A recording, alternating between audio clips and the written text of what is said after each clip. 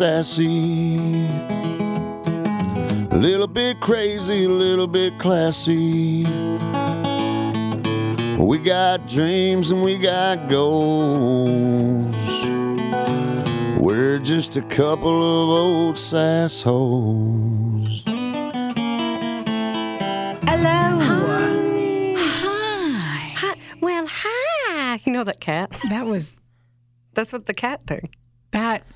I'm uncomfortable, and I don't know why, because I don't know the cat thing.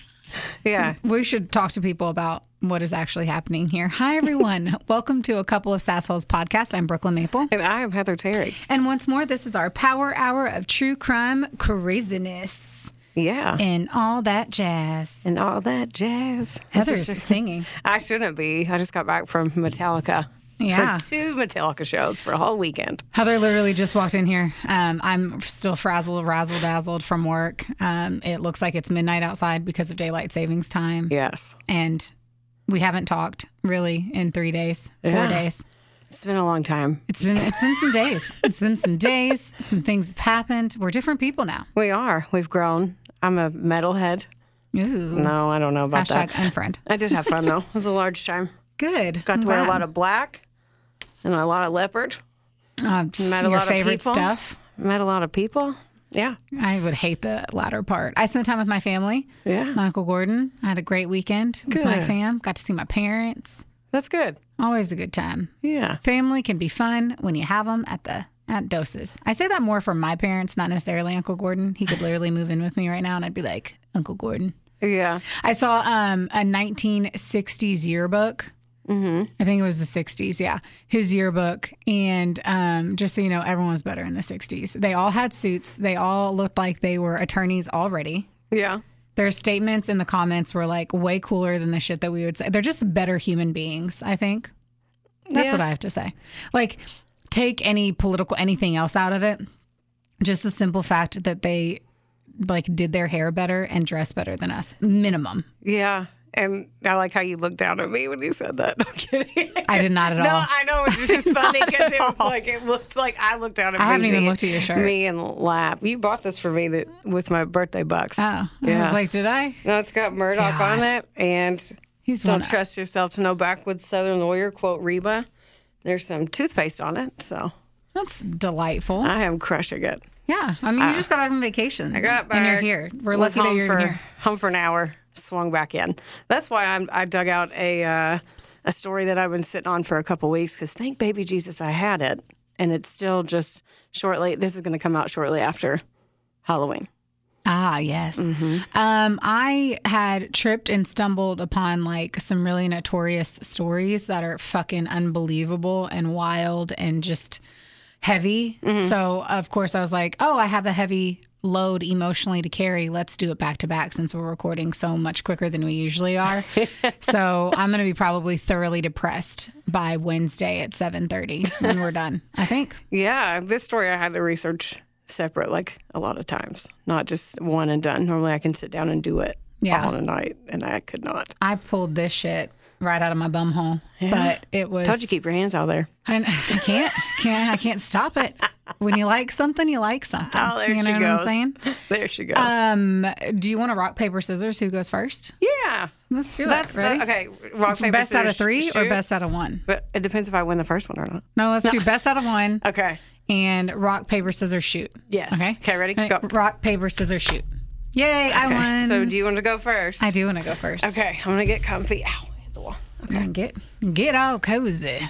Now I'm hot. I'm going to do 800 trigger warnings on every single inch of every single part about this. Okay. I actually read a book that I think took a lot of pieces from this really terrifying story.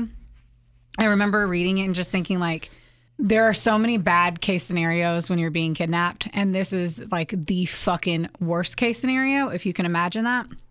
Noting that all kidnapping situations are the worst case scenarios. But anyway, I don't know if there's anything worse than this. At the end of the day, during the trial, the FBI literally said at the trial that it was an unparalleled situation in like FBI history. Like there's no other case that was like equal to or greater than this story.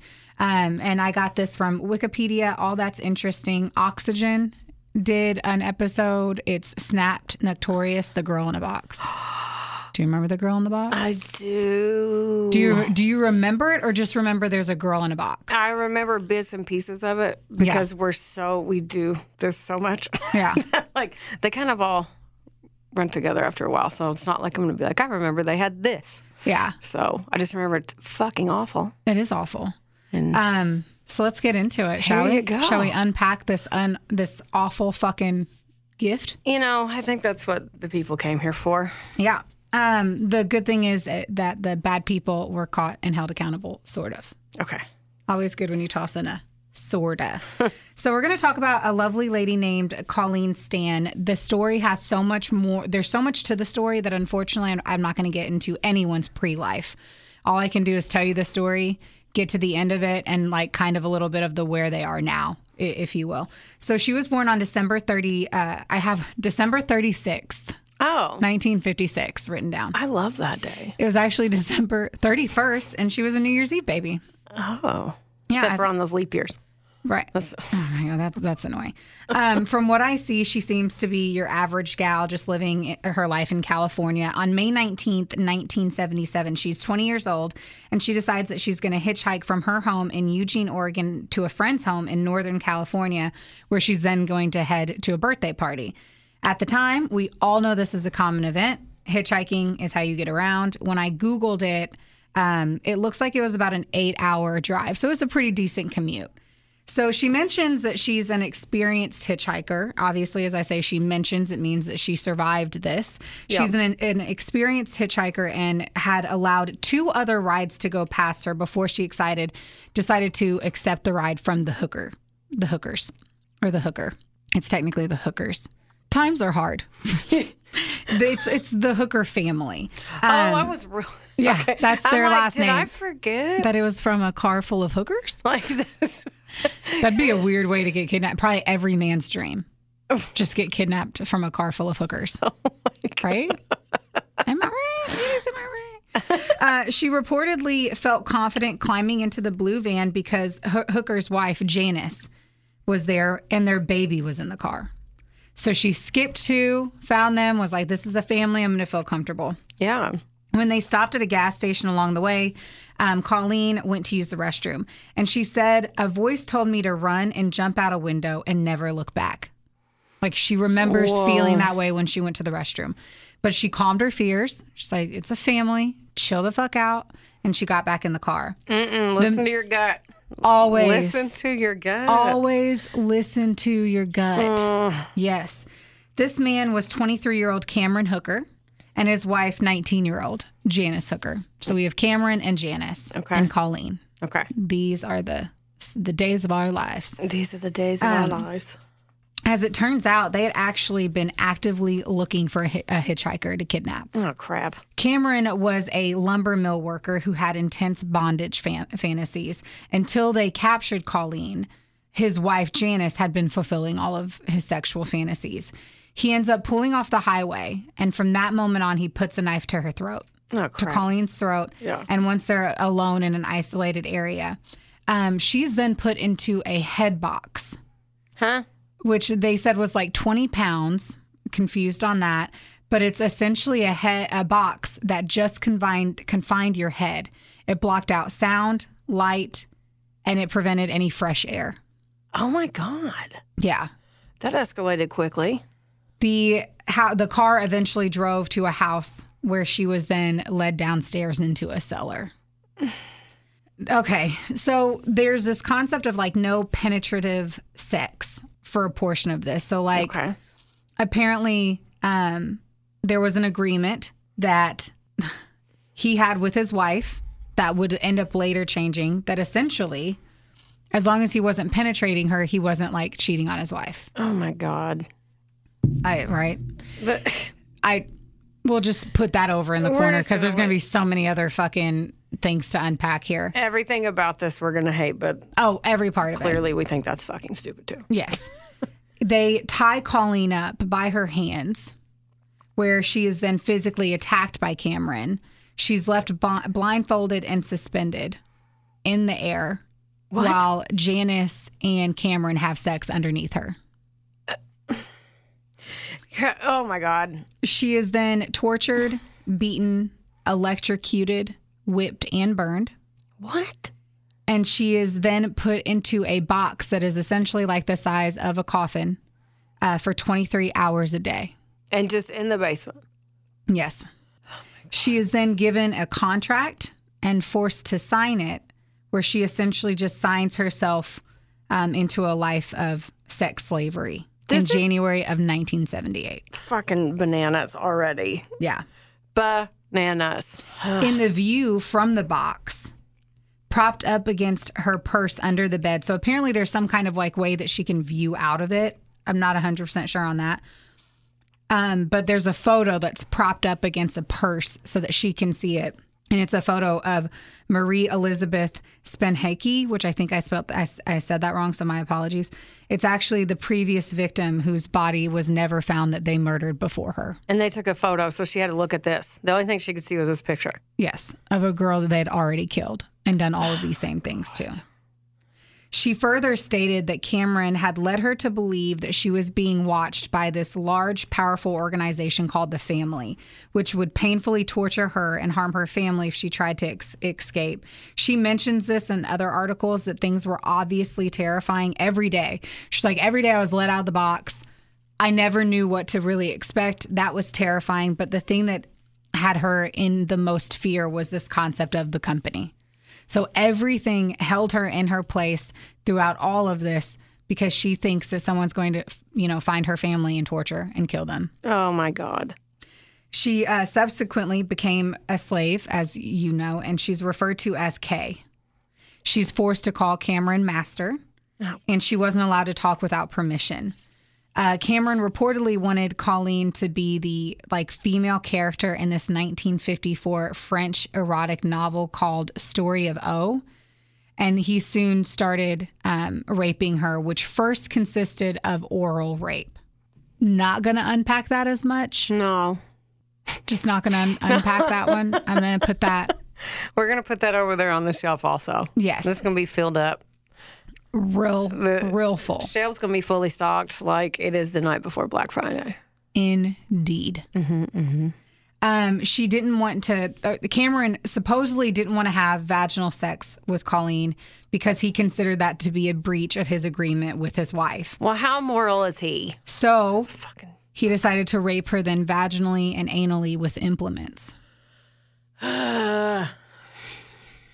Yes. Well, good thing that he's not cheating, though, right? Good thing. Good thing. It's a good thing he's not cheating. That would be terrible. Then the line is crossed. Then, yes. The Hooker family eventually moved to a mobile home in Red Bluff with Colleen still, and she was kept in this wooden box under the couple's water bed. Wait. This is the part that I remember. Under the bed. Yes. For 23 hours a day. Yes. They moved her okay. Yep. So it doesn't somehow stop Janice and Cameron from continuing to grow their family, because in 1978, Janice gives birth to her second child on that water bed with Colleen in the box underneath the bed. This is making me mad. I understand.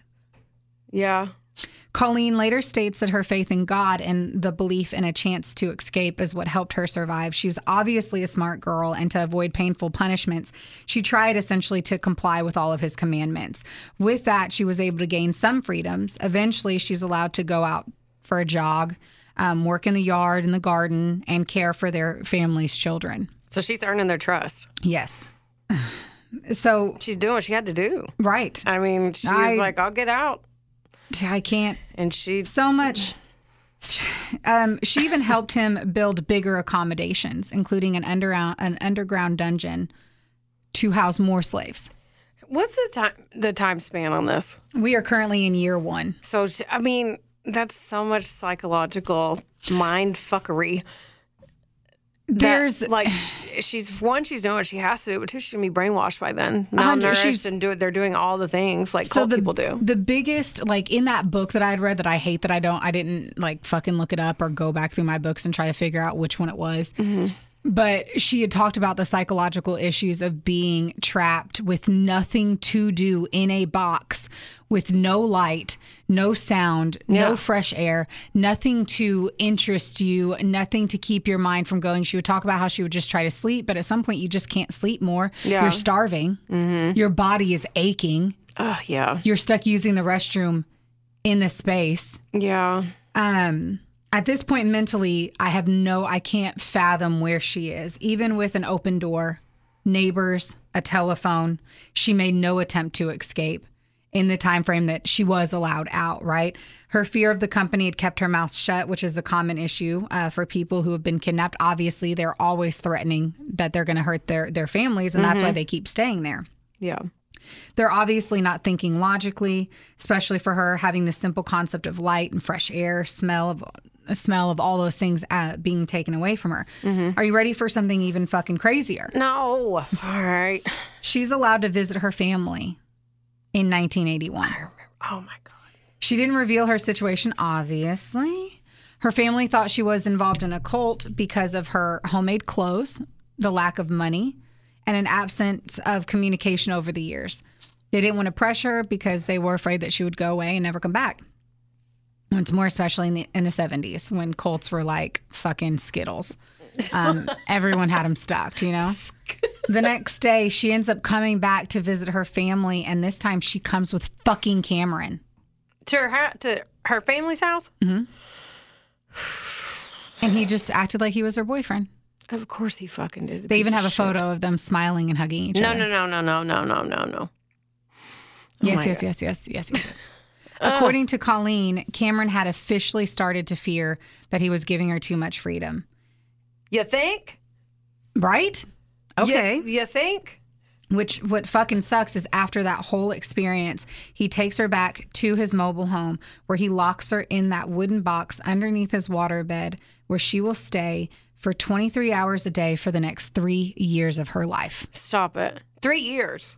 3 full years. Oh my God. Getting 1 hour out of the box a day. This is the saddest fucking shit. If she needed to use the restroom, they had a bedpan in the box. And so she would position it underneath her with her feet. Ugh. The kids were told that Kay had gone home and they only let her out for that 1 hour when the kids were asleep. In that hour, she wasn't allowed to make any noise. And they would basically feed her scraps of food and rape and torture her. That's so... Could you imagine waiting to get out of this thing and then all of a sudden you know what's waiting for you when you get out? Right. The only hour that you have is torture and rape. Yeah.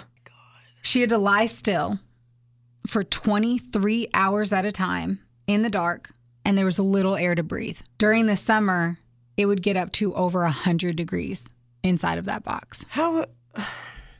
It wasn't until 1983 that she was reintroduced to the children and their neighbors and also allowed to get a job as a maid at a motel.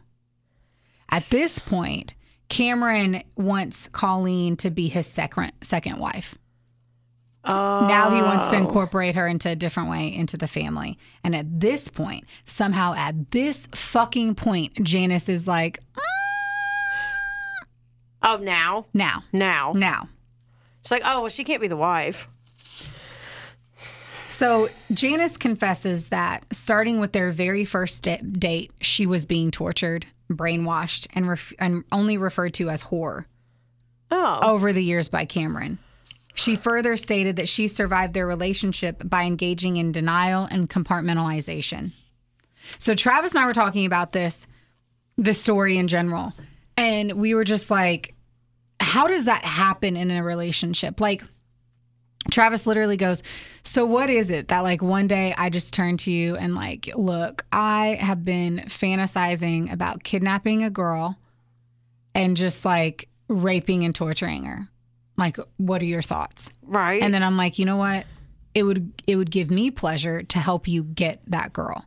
But if she was being like abused and all that stuff from the get-go, it's kind of like escalation. It's kind of like he takes one piece of candy and he's like, oh, I got away with it. And then he figures out he can take the whole fucking candy store. Right. And he's going to do it. And she wants to keep him happy because psychological things. So But I didn't even think that Janet, when I first like pulled everything, I didn't even think about like, I just assumed Janice was a fucking psycho. I mean, That was my thought. Because we've seen it. We've seen it with, I think, Elizabeth Smart, right? It was a couple that took her too. yeah, I think it was Elizabeth Smart.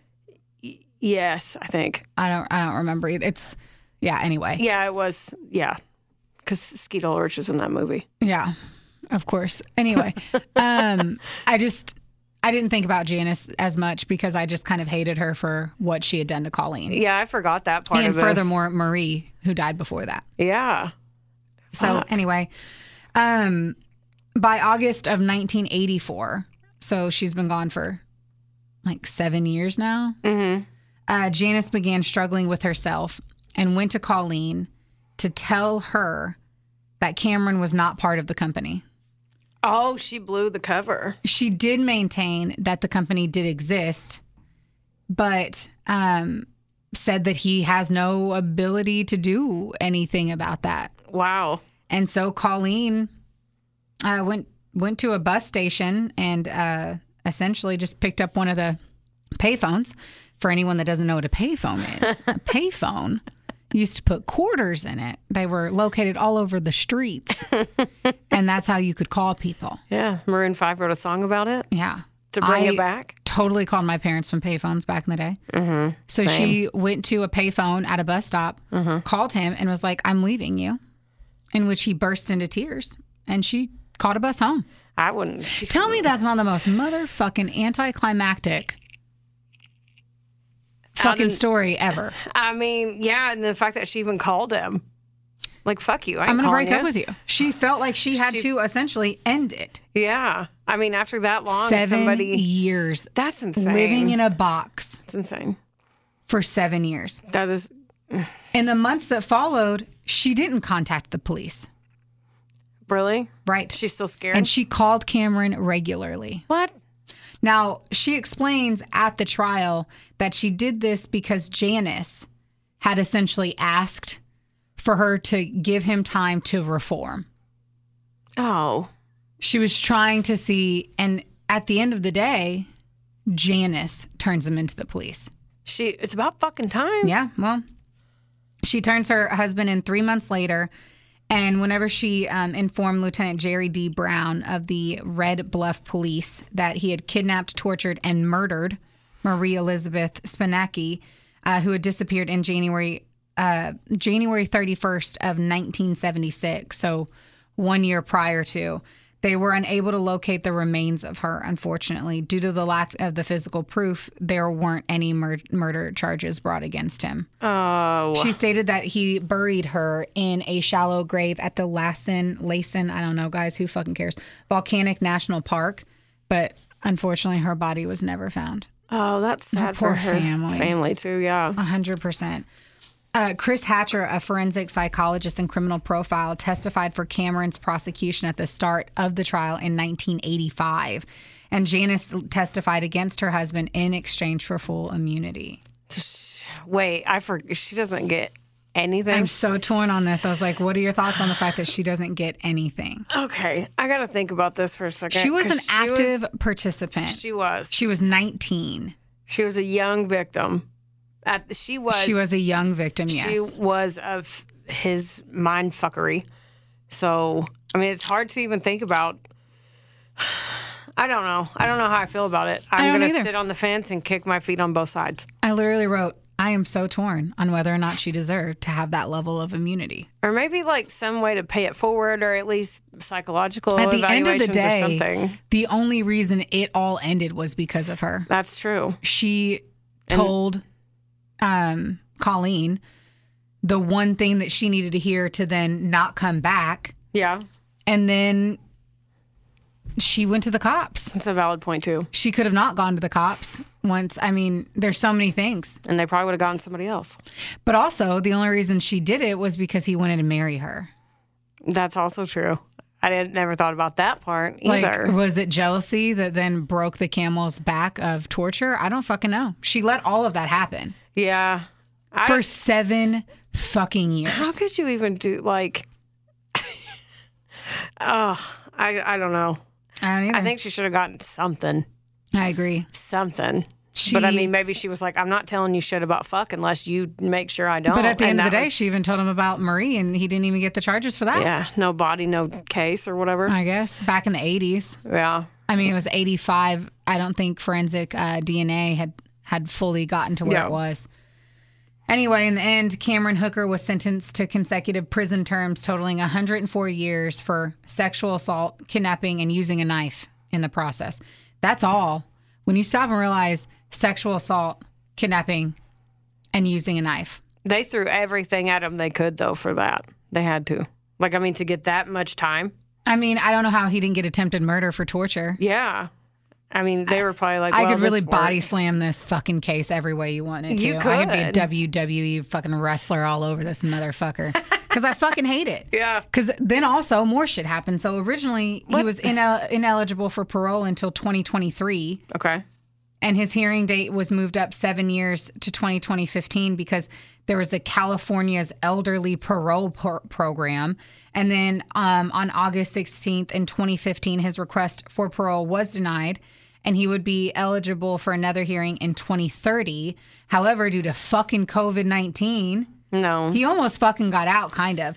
They contacted Colleen and advised her that they were looking into possibly granting him parole in March of 21. Could you imagine getting that phone call? Instead of a parole hearing, they scheduled a hearing in September of 21 to decide if he should be classified as a sexually violent predator, which would give him, like, it would result in his civil commitment to a state hospital. So COVID bullshit happened, followed by just some laws had shifted and changed to he almost was able to get out and be at a hospital. But at the end of the day, he is currently not eligible for parole for, funny enough, 7 years in 2030. He'll be up again. I feel like all they would have to do is be like, listen to what he did. Yeah, I don't think he'll never get out. I don't think he'll always be behind bars to some degree. No sane person is going to sit there and hear that on a parole board and be like, I think he can be rehabilitated. Put him in the hospital. Right. I don't feel like you're not going to be a positive, contributing, active member of society when you put people in boxes under beds. Because you have bondage fantasies. And I get wanting to use some fucking handcuffs. Whatever you want to do. Maybe some whips and some chains. Yeah. Or meow, get in there. Meow. Let that freak flag fly. I mean, do it. With willing participants. Yes. My God. And he had one. Yeah, he did have one. And I wonder how long it took. Like, I don't know when they got married. So I wonder how many years it took. She had a baby, so obviously, 9 months. She was when they picked her up, 19 and 24. 3. Jesus. Right? And she was 20. At 19. I was just trying to see how I could pay for my Natty Light. Right? I was 19. Literally trying to see who I could make out with for a free Natty Light. Like, fuck. Man. After the trial, Colleen ended up studying for an accounting degree. And she does this news article, which it sucks, but just note that in 2014, New York Daily News article, she said she tried to move on to a normal life, but misery followed her, is what they wrote in the article. Oh. A string of failed marriages and a troubled child who was in jail. So she had a daughter. Yeah. And by that time, her daughter was already in jail. I mean, going through some shit. She went through some. Hopefully she's getting mental health treatment. She joined and volunteered for Reading Women's Refuge Center, an organization that helped abused women. She reverted to her maiden name, which is Lashley, and she became a registered associate social worker and has worked as a mental health professional. She changed, as I mentioned, she had changed her last name, and her and Janice continue to live in California, but obviously, I don't know if it's obviously, they do not communicate with each other. I was going to ask you that. On the day, August 10th is the day that she had escaped. And so her and her family go to the beach to celebrate with a party every year. She also wrote a book in 2009 about her experiences called The Simple Gifts of Life. Oh, shit. Have you read it? No. Yeah. No. I don't know if I could. You would, definitely. But, yeah. I mean, it's literally going to be, hey, you know what's awesome? Fresh fucking air. Yeah. The ability to see. Mm-hmm. Feeling wind on your face, eating food. Yeah. any of that. Make you think about things. Yes. One of her major life lessons was don't hitchhike. Yeah. And she states, I thoroughly enjoy my freedom. Always, always, always. Life today is good. You have to learn how to live in the now and not let the past drag you back. Oh. And that is the wild, wild, sad fucking story of Colleen Stan, the girl in the box. It sounds like a really fucked up fictional book that you would tell me you read. So the book that I read, that happened to her for this, I'm pretty sure the same amount of time. She was kidnapped from a bar by just a man, though. He was really disgusting, like, nasty. He did the same thing, only let her out long enough to rape her and throw like a cheeseburger at her. She had to stay in the box all of the other time outside of that. She eventually got out and killed her attacker. Good for her. It was the FBI had found out the whole situation, and they like went to attack her at the hotel or attack him at the hotel, and she killed him. She chose to shoot him and kill him. Good. Then she became one of those there's movies about it where she acts drunk at a bar and kind of creates herself as a victim and then would get the guys arrested, and the cops hated it. She also ended up like killing a guy because he was trying to kill her. So she was basically then taking retribution. Like vigilanteism. Yes. Wow. Yeah. She got triggered and was like, fuck all of you. And that was one of the most fucked up books. It was a semi driver who got her and had her in the back of his semi and fucked me up. And then started like talking about stats of serial killers and murderers being semi drivers. So, if your husband is a semi driver, just pay close attention. See what he's doing. Check the boxes in the back. Check the boxes in the back, man. Check the boxes in the back. Ain't that some shit? That is. At least she's alive. Shit. Yeah. Fucking A. High five, she lived. And now she's helping other people. Yeah. I don't know what's going on with her daughter because I got to 6 pages and that's about the sweet spot of our fucking podcast length. We're like, 6 to 9 pages is about. Yeah. It's about a warm biscuit out of the oven, you know? Just that sweet little treat. A warm sweet treat. Yeah? Juice. Okay. You ready to rage? Yeah. I have washed my hands of my level of sadness, and now it's time for you to give me a new level. Yeah. Speaking of psychological mind games, etc., here we do go. Oh, is this Halloween themed? Mm-hmm. Okay. Yes. This was supposed to be for Halloween. Glad I had it in the holster. Here we do go. So this is the story of Daniel Gonzalez, a.k.a. Freddy Krueger killer. So I was yawning and then leaned in for everyone who can't see what I'm doing, which is everyone.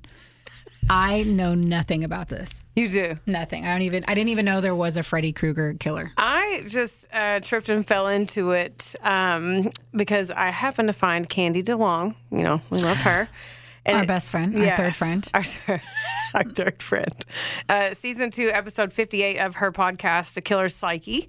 And Wikipedia and the U.S. Sun and YouTube are my sources. Look at you, sourcing all over town. You're just sourcing around town. Just sourcing. That's what I do. What did I tell Tracy the other day when I was hungover? I told our boss that I wasn't firing on all syllables and not cylinders. So that's today, because Heather and I, on Halloween, decided to take shots, which we both knew we were coming into work at 10. Yeah. And I did not eat enough.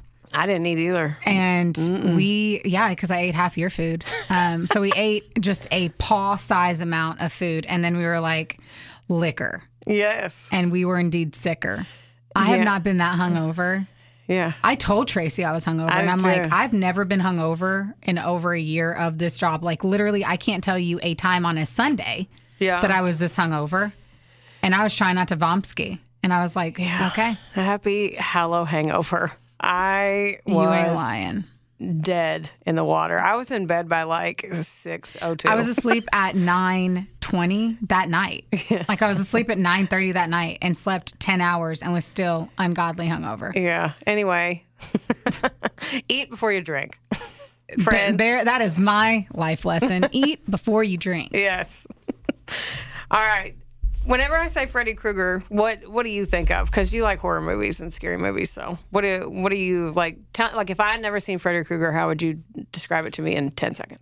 A pedophile who was burned alive for being a pedophile by the parents, who then comes back in your dreams with fucking terrifying shiznatch. Like with the he had the things, right? What? The little scissor hands. Yeah. I forgot about that part, like the storyline of that part. I was just thinking about what he looked like. I couldn't remember why. Sorry. No, yeah, a burn-up guy with a pretty cute sweater. That's a cute sweater. It's a pretty cute sweater. Mm-hmm. He's the antagonist from Nightmare on Elm Street, and he killed people in their sleep with his knife hand claw things. So He had a burn-up face, which is basically a terrible human. He terrorized teens, but again, he only does it in their sleep. So Candy D was like, their dreams are nightmares. And like the movie says, whatever you do, don't fall asleep. So. God, that would suck. Right? And no one believes him. Oh, I watched all of that. And oddly enough, I usually watch Halloween and all of that. And this Halloween season for me was the Nightmare on Elm Street. And so I watched a ton of his different. And he was the one that actually scared me the most. Him because it was just... You couldn't escape him. Yeah, you're sleeping. Essentially. And then like Scream is a horror movie, but it's not necessarily like... That one always scared me the most because it was like a real just fucked up human beings, not a fucking fictional character that haunted you in your dreams. Right. Yeah, exactly. So another thing about Freddy is he's powerful in that dream world, but then when he gets pulled into the real world, he loses like his swagger. So he's like vulnerable.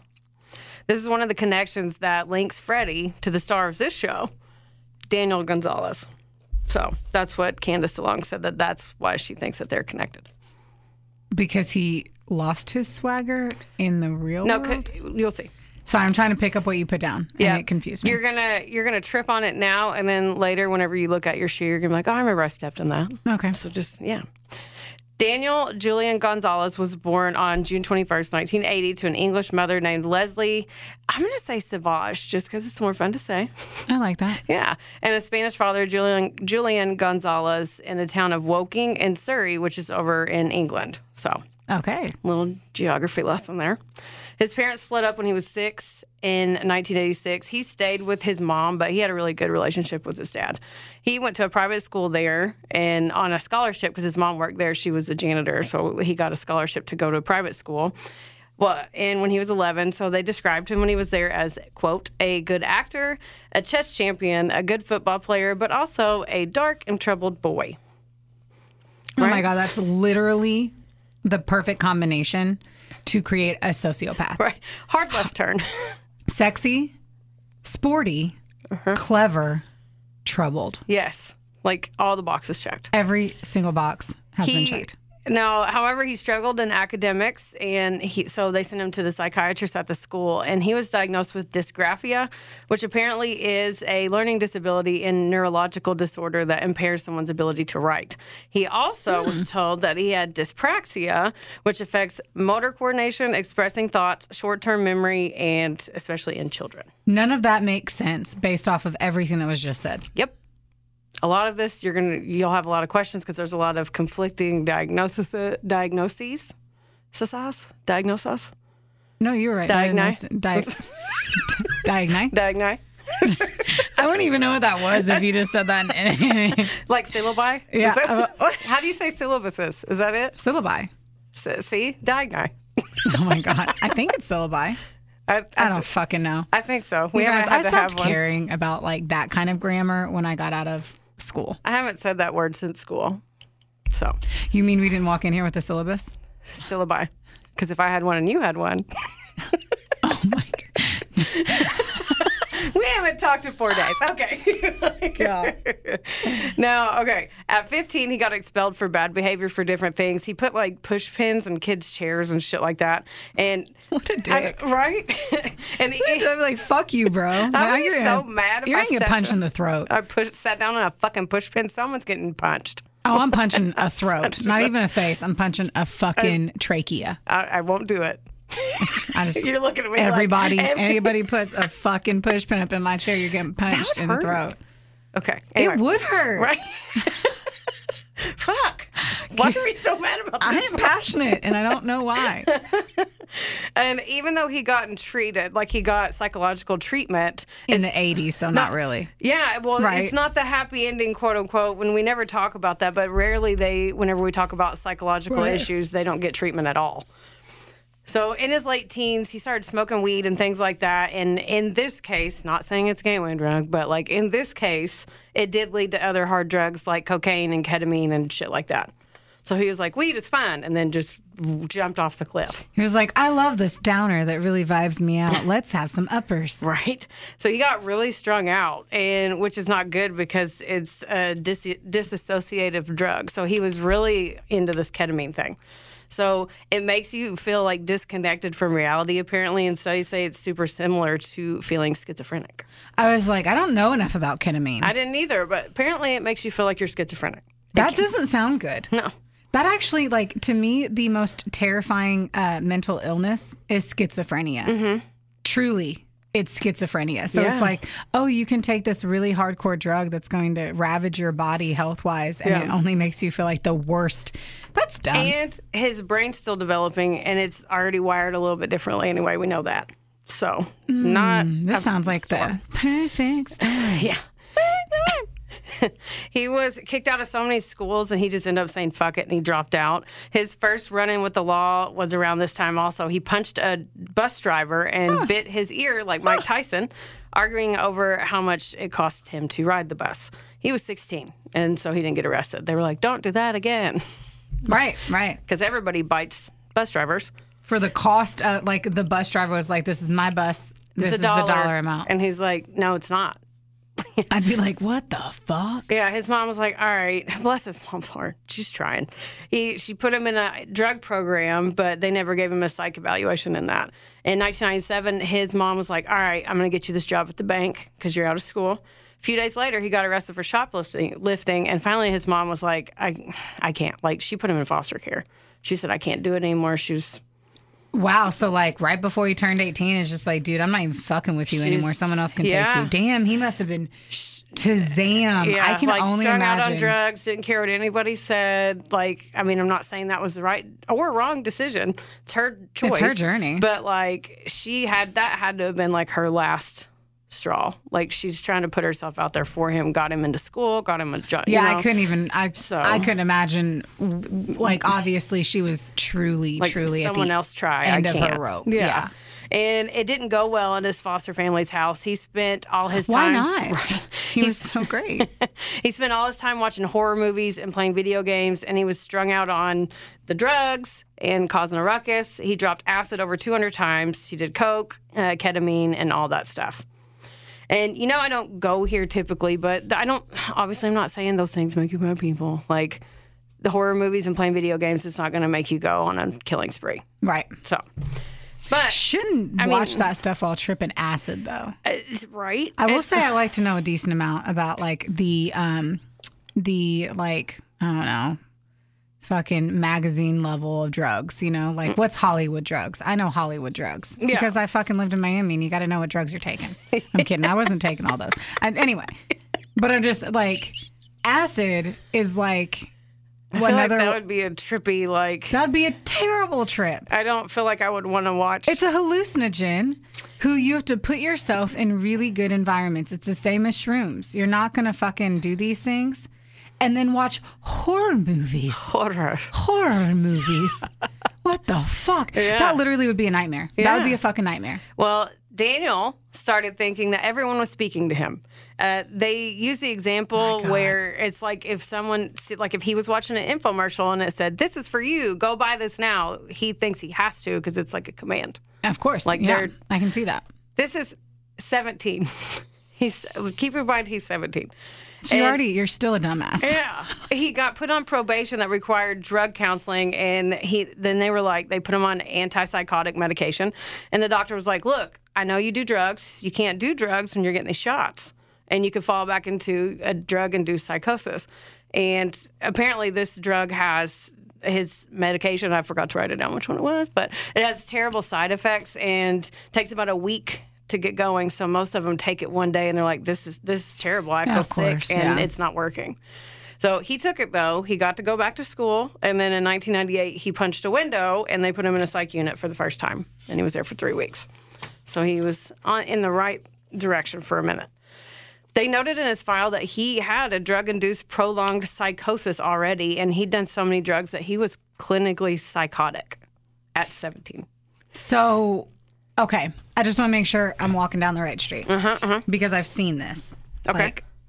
So he took so many drugs that it literally broke him, right? Pretty much. At this point, even if he had the best case scenario, best combination of drugs and treatment, like the drugs / treatment being the same fucking thing, but he would have still not been able to get back to the an average human's frame of mind. They thought that they were going to get him in the right direction and take the steps to help him do that, but they said he was clinically psychotic, though, like that he basically broke his brain, like you said. Yeah. The doctor didn't even want to let him out at the end of the 3 weeks, and they did anyway. She was pissed. She was like, I don't agree with this decision at all. He went back to his foster family and then fell right back into his little drug and bad behavior routine. Apparently, he wasn't taking his meds or they needed to up the dosage, but either way, they could hear him just sitting in his room talking all night to the voices that he heard. In 1998, Daniel refused psychiatric care because he wanted to continue using drugs and alcohol. So he was like, no, I'm good. I don't want that medicine. Isn't that so crazy? Yeah. It's like people who won't go to the homeless shelter because they won't quit smoking cigarettes because it's a non-cigarette smoking shelter. 5 days later, he was taken to a secured psychiatric facility by police because he flipped out, tried to assault his caregivers, and then hit himself in the face with a metal pan. Okay. He was described as a wild animal in a cage, and they diagnosed him as a schizophrenic with a paranoid subtype. So that means he had at least 2 of the 5 main symptoms. He was delusional. He had hallucinations, disorganized, incoherent speaking, disorganized and unusual movements, negative symptoms, so like lack of emotion, facial expressions, hand gestures, and that sort of thing.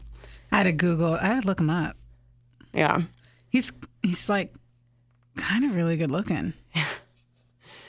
That sucks. Yeah, it does suck.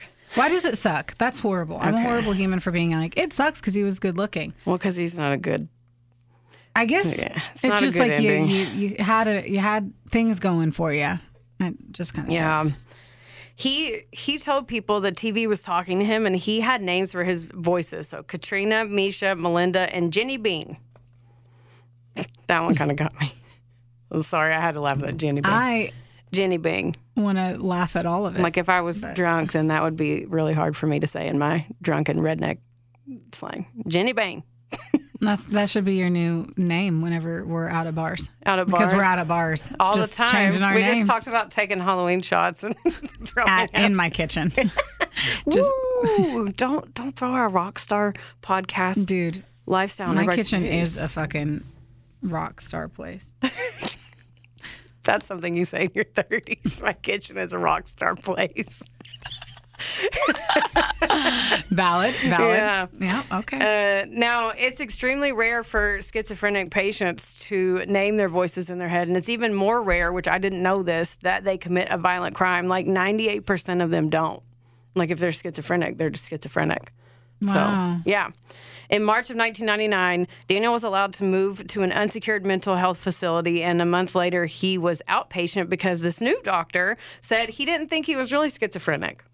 Why? Oh, my God. So many different opinions over the years. It's wild to think that, I mean, he was on strong-ass antipsychotic injections, so of course he was acting more in control, and the doctor was like, oh, you're fine. Well, you're on medicine. Like, of course you're fucking fine right now. Right. Yeah.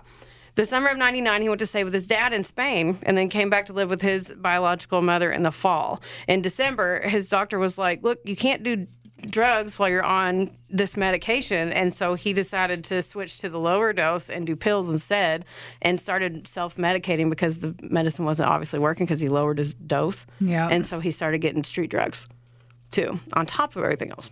Insert eye roll. Yeah. His mom kicked him out shortly after, and he became homeless. And for the next few years, he lived on the streets. Obviously, his mental health was declining over this time. And he was only 20, and he got arrested for robbery and went to prison for a year.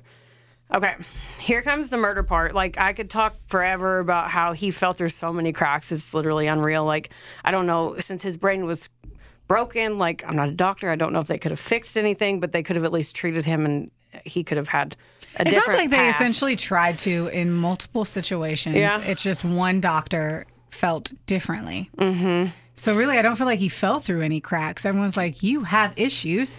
Let's address your issues. And he's like, I don't want to address my issues. Here's the thing. I hear you and I agree with that. But he saw 58 different doctors several times over those years, and none of them would agree on his diagnosis. They were all over the board. Every one of them said something different, almost all of them. And only one of them was like, he probably shouldn't get out. Wow. The rest of them were like, so it's No, kind of, you're right.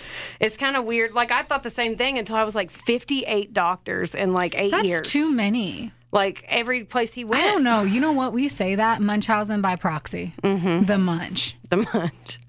Like, that is one where doctors all the time, like, they believe the pain. Yeah. Yeah. They never believe. I don't know. We've seen them where it's like they go through 7 or 8 within a short period of time, and it's so obvious. This, I feel like, depending on the stage of his medication, what he says, what violent thing he did, if his mom's in his life, if she isn't, if it's a fucking tired doctor and it's state appointed and they're just stuck and they have some crazy guy off the street, like, yeah, fuck. I don't know. It's hard to nail down. I'm on the fence on this part too. Yeah. So, okay, like I mentioned, he lived in a delusional dream world-like state, and it was fed by the Freddy Krueger series because he began to obsess over this, and that's why the press gave him this name. All right, here we go. September 15th, 2004, 9 a.m. Daniel, he's 24. He's only 24 years old now at this time. He left the house with a kitchen knife, a bag of clothes, and an agenda. In a nearby town. Not a syllabus. Not a syllabi. Just a syllabus. He had one. Shut up. Just making sure. Oh, that one's funny. That's called a callback. Good for you. Good comedic timing. Oh, thanks. Now I'm going to talk about bad shit. So, okay, back to zero. In the nearby town of Portsmouth, 61-year-old Peter King was taking a stroll in the park with his wife and his dog. Like, how cute. Daniel jumped out of the path with a steak knife and started stabbing Peter. Peter fought back like a badass, and they fell back into some bushes, and he was actually able to knock the knife out of Daniel's hand. Daniel immediately stopped, stood up, and literally said, I should say literally more. He said, "Hey, I'm sorry. I'm schizophrenic, and I can't help it." And he ran away. And Peter survived. So then... I'm going to put that on a shelf. We'll put that with your shit. My shit, your shit all on the shelf, because I agree. Then in West Sussex, 73-year-old Marie Harding was walking home and ran into Daniel wearing a white hockey mask and a huge-ass knife that he had stolen. And he thought his first steak knife was too small, and he thought that's why Peter survived. Daniel's other favorite movie was Friday the 13th, so that's the hockey mask. Jason. Mm-hmm. Poor Marie, he slashed her throat open and stabbed her in the back. He stole the cash out of her purse and left her. After that, he went home and wrote in his journal and talked about it, saying, quote, "It was a proper bloodbath and that it, quote, felt really, really good. It was one of the best things I've ever done in my life. I will be a serial killer." The next day... So she did die? Mm-hmm. Yeah. I mean, the throat cutting and the stabbing in the back, but I don't know. I've seen movies where people survived. Yeah, she did. The next day, Daniel left the house again and went to London and got, like, shit-faced drunk and took drugs. He stole 2 huge knives from a store there and kept partying. And he was just roaming the streets in that daze. And he crossed paths with 46-year-old Kevin Malloy around 5:30 in the morning. Kevin was walking home from a pub, just minding his own... At 5:30 in the morning? Mm-hmm. Okay. Party hard over there. I just want to say...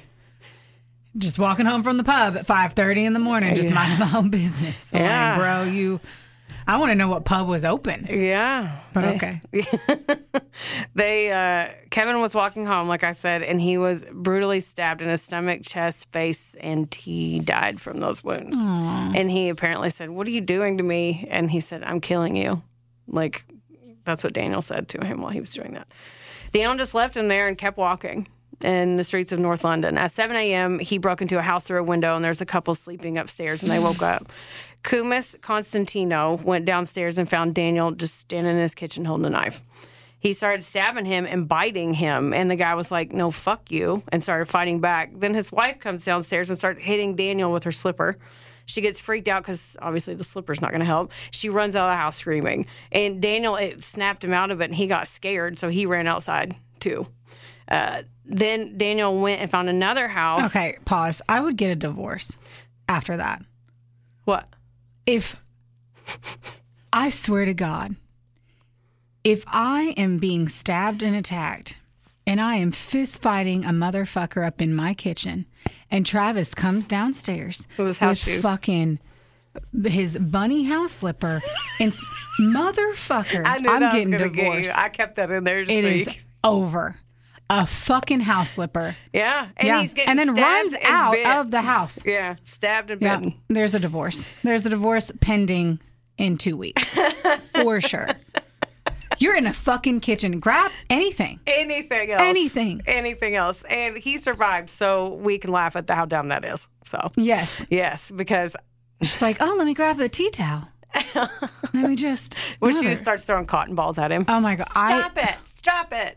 I'm so freaked out. I'm so scared. God. Here's a box of pillows. I got- fight. a Like, what are you pillow doing? would knock him off guard more than a fucking house slipper. No, unless she's wearing steel-toed house slippers. Oh my God. Yeah. Okay, so he freaked out, runs out, and then The house slipper got him. the house slip. Yeah, and then, God. then he went and found another house, and the elderly couple named Derek and Jean Robinson lived, and they were having breakfast. That's so cute. He rang the doorbell, and when they opened the door, he stabbed Derek right in the face, neck, and chest, and then Jean ran over to help, and he got her too immediately, and they passed away there from their injuries. Now, Just answering the door in the morning. having breakfast, and I somebody would knocked never on their think door. anything of it. I would He literally never didn't even say anything. He just open the front opened door. the door like, "Can I help you?" And that happened. Shortly after this, a decorator stopped by the Robinson house because he had already had an appointment with them, and he found them dead in their hallway. Like, he opened the door and was like, "Hello," because he was supposed to be there. He said Daniel was standing by the body. He looked like he had just taken a shower and he was half naked. So Daniel looked at him, got freaked out, and pushed him out of the way and ran out of the house. He looked like he had just taken a shower. Half naked. They don't know, like, they never said if he did or not, but he was just standing there in the hallway over two dead bodies. The poor decorator's just coming over to be like, "Hey, I picked out your sconces," or whatever the fuck. Oh, Heather throwing sconce out there. Okay. I wasn't expecting that. All right. Maybe one of my syllables is still firing. My God. Sconces. Yeah. And so whenever Daniel pushed him out of the way and ran out of the house, he went to a hospital nearby and gave him a fake name because he had multiple cuts and like had to get stitches and stuff from the attack. But he told him it was from broken glass. When he left, he left the hospital and went to get on the tube station, or they said tube station, subway, whatever. Yep. Yeah.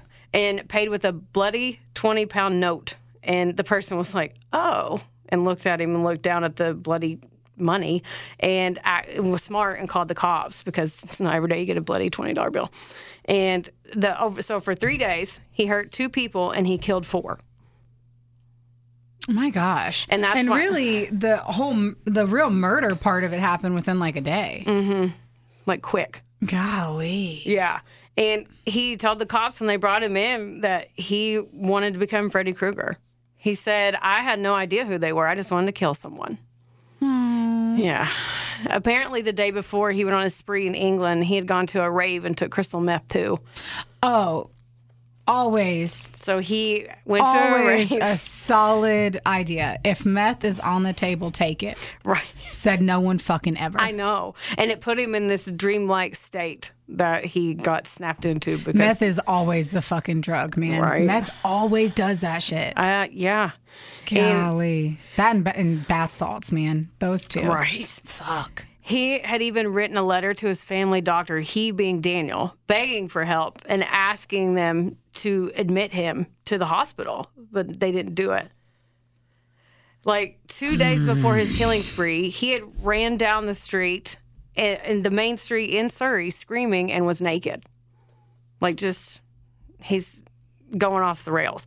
His mom's partner. Is that what going off the rails is? I mean, yes. A murder spree, naked, running But through I the mean, streets. that was before the murder, so like it's kind of like, hey, red flags, like a little bit. It wasn't a fucking football game, and it was trying to be like, I'm streaking. Right. So it wasn't hall pass or old school. Old school. My golly.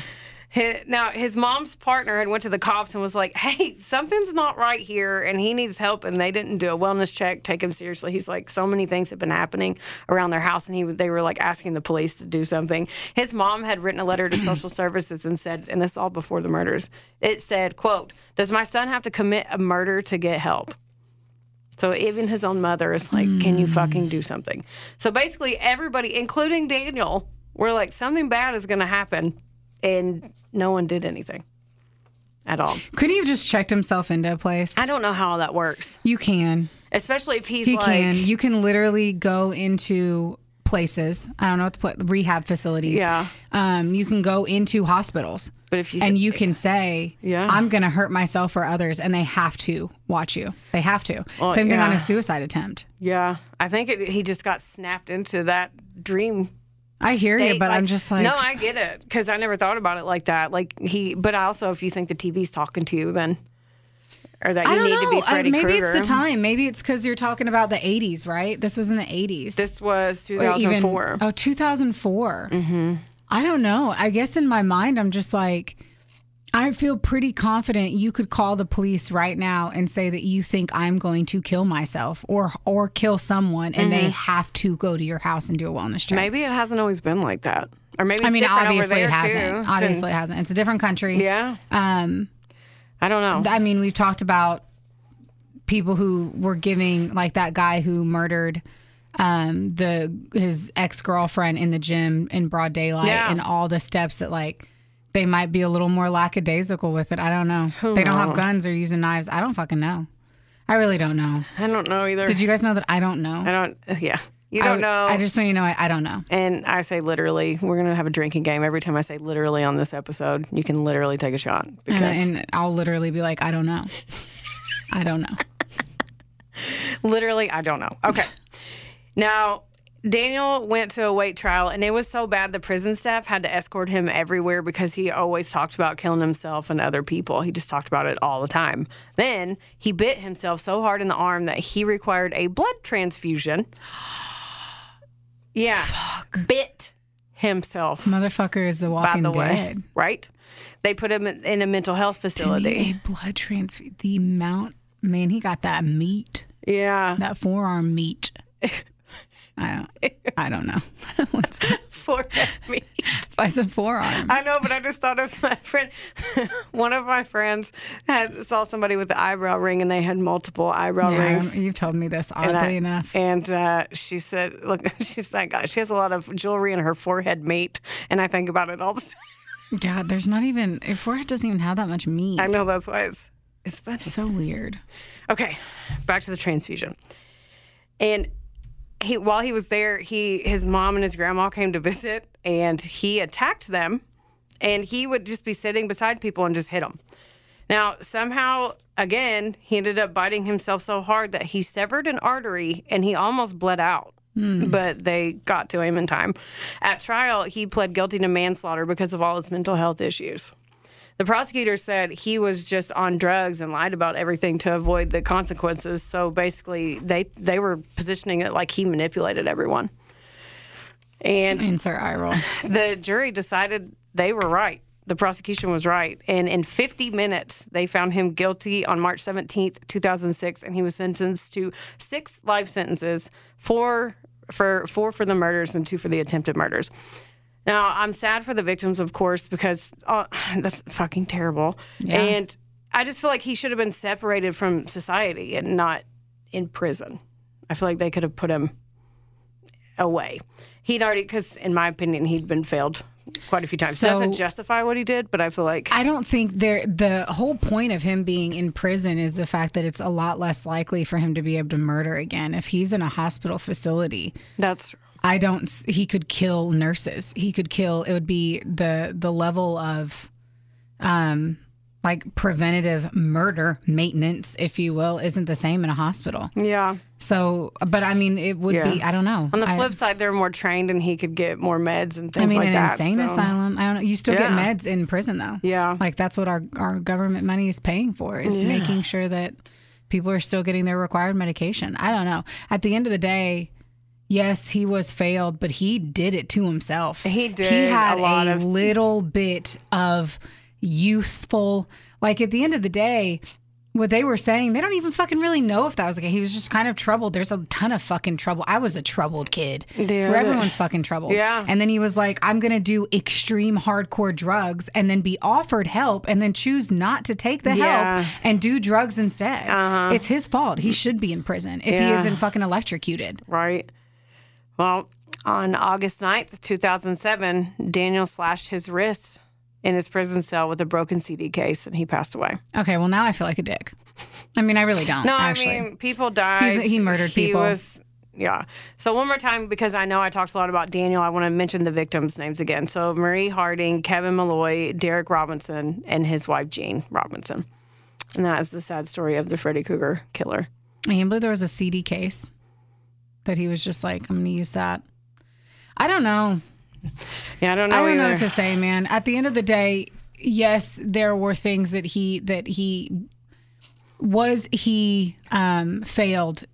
Yes and no. Yes and no. I agree with that. He was taken to doctors. I mean, people 58 of them have. I know, but even you can go to 58 doctors and they not know that you have Lyme disease. That's true. They don't know that you have erectile dysfunction. I don't know. Well, one of them would be like, he's schizophrenic. And then one of them would say, no, he's just bucking the system. But most of the time they would say that whenever he was on medication. And when he'd go in there, obviously he couldn't do drugs while he was in the different facilities, or they'd be like, he'd stay here a few days or here or whatever. Then, so you're saying that, like, so then at the end of the day, it's once more someone who's fine when they're on the medication, but won't take the medication because they want to do drugs. At the end of the day, it's still his fucking fault. Yeah. He just succumbed to it's more fun to be on drugs. And he literally took drugs that they said you cannot take. Like, he failed himself. Yeah. Over and over and over again. He had a mom that kept trying. I feel he went so bad for There's his so mom. many things. She even said he's going to kill someone because he's fucking crazy and choosing to do extreme drugs. Yeah. At the end of the day, we're talking about a drug addict, not someone with psychological issues. He exacerbated the issues. Yeah. And then played with it. Yes. See, I just needed to talk this out with you. I'm still mad. I agree him. with you. Like, I don't know. Yeah. And it's so random, too. Just at random, the people that he killed. Just I wanted to kill somebody. So he just wrote journals and he wrote about it. how he was so coherent that he was able to then write his feelings and express them coherently in a journal. Yeah. And then know that his first knife wasn't big enough and to go get a bigger one. Okay, you killed yourself. Fuck you. Yeah. I feel bad for his parents. Yeah, I'm always going to feel bad. At the end of the day, I'm going to feel bad for everybody. Right? Yeah. Oh, yeah. There's a lot of feel bad in there, but I don't think anyone really gets to be like, fuck you, because fuck him. Right. That's agreed. Retweet. Yeah. Well, is it Re-X now? Because it's not Twitter. I'm so angry, but I couldn't imagine just having a nice little breakfast. Yeah. Fucking open up my front door because somebody rang on it. Fuck you. Man, I'm mad. Coming at me in my kitchen. Walking a couple blocks home from the bar, you're just trying to have a good time. Walking around. Or walking your dog. Or just walking. Just being alive. Just being alive outside. And he's like, I'm going to take your life away. Yeah. And the press started calling him that right after. So right after he got arrested, they started calling him Freddy Krueger. And why did I still don't care why they called him. He was obsessive about the series, and they figured that out. And then it's like the Dexter killer and all that shit. Yeah, and then they just then they found out that he was on all those drugs. So they linked the two. Yeah, but Freddy wasn't on drugs. No, but it put him in a dreamlike state. Oh. So that's why. Cause you're right. I did step in that earlier. And now you're smelling the shit you stepped in earlier, right? Man. I don't know. I don't like him. I don't either. I like his mom. I appreciate the people who tried to prevent it. Yeah, that one doctor, she was real mad. She was urging. The first one that was like, hey, after 3 weeks, I don't want to let him out. And they were like, well, you have to. So I mean, what happened with fucking our little Japanese fucking sushi eater? Oh, God. At the end of the day with him. He got out. Yeah. Fucker. He's a fucker, too. There's so many fuckers out there. So many fuckers. Well, you guys, sorry we talked to you about all those fuckers today. Yeah. Go, pet a puppy or I'm going to go home and literally play with my dogs. Me too. I'm going to go to bed. Maybe cry a little bit. I'm going to go to bed. And do it weep a bit. Weep. Yeah, like, listen, rate, subscribe, all those things. Yes. We're going to be ratcheting right back around in 48 hours and doing another episode. So we're pretty excited. You guys won't know it because you don't give a fuck about when things are released or when they're recorded, as long as they show up at 7 a.m. on your Spotify, Apple Music, or wherever you get your podcasts. At 7 a.m. every Thursday. Every Thursday. Always. Well, we love you guys. We love you. Thanks for being here. Okay, bye. Bye. I love you. Bye. Theodore, can I pet that dog?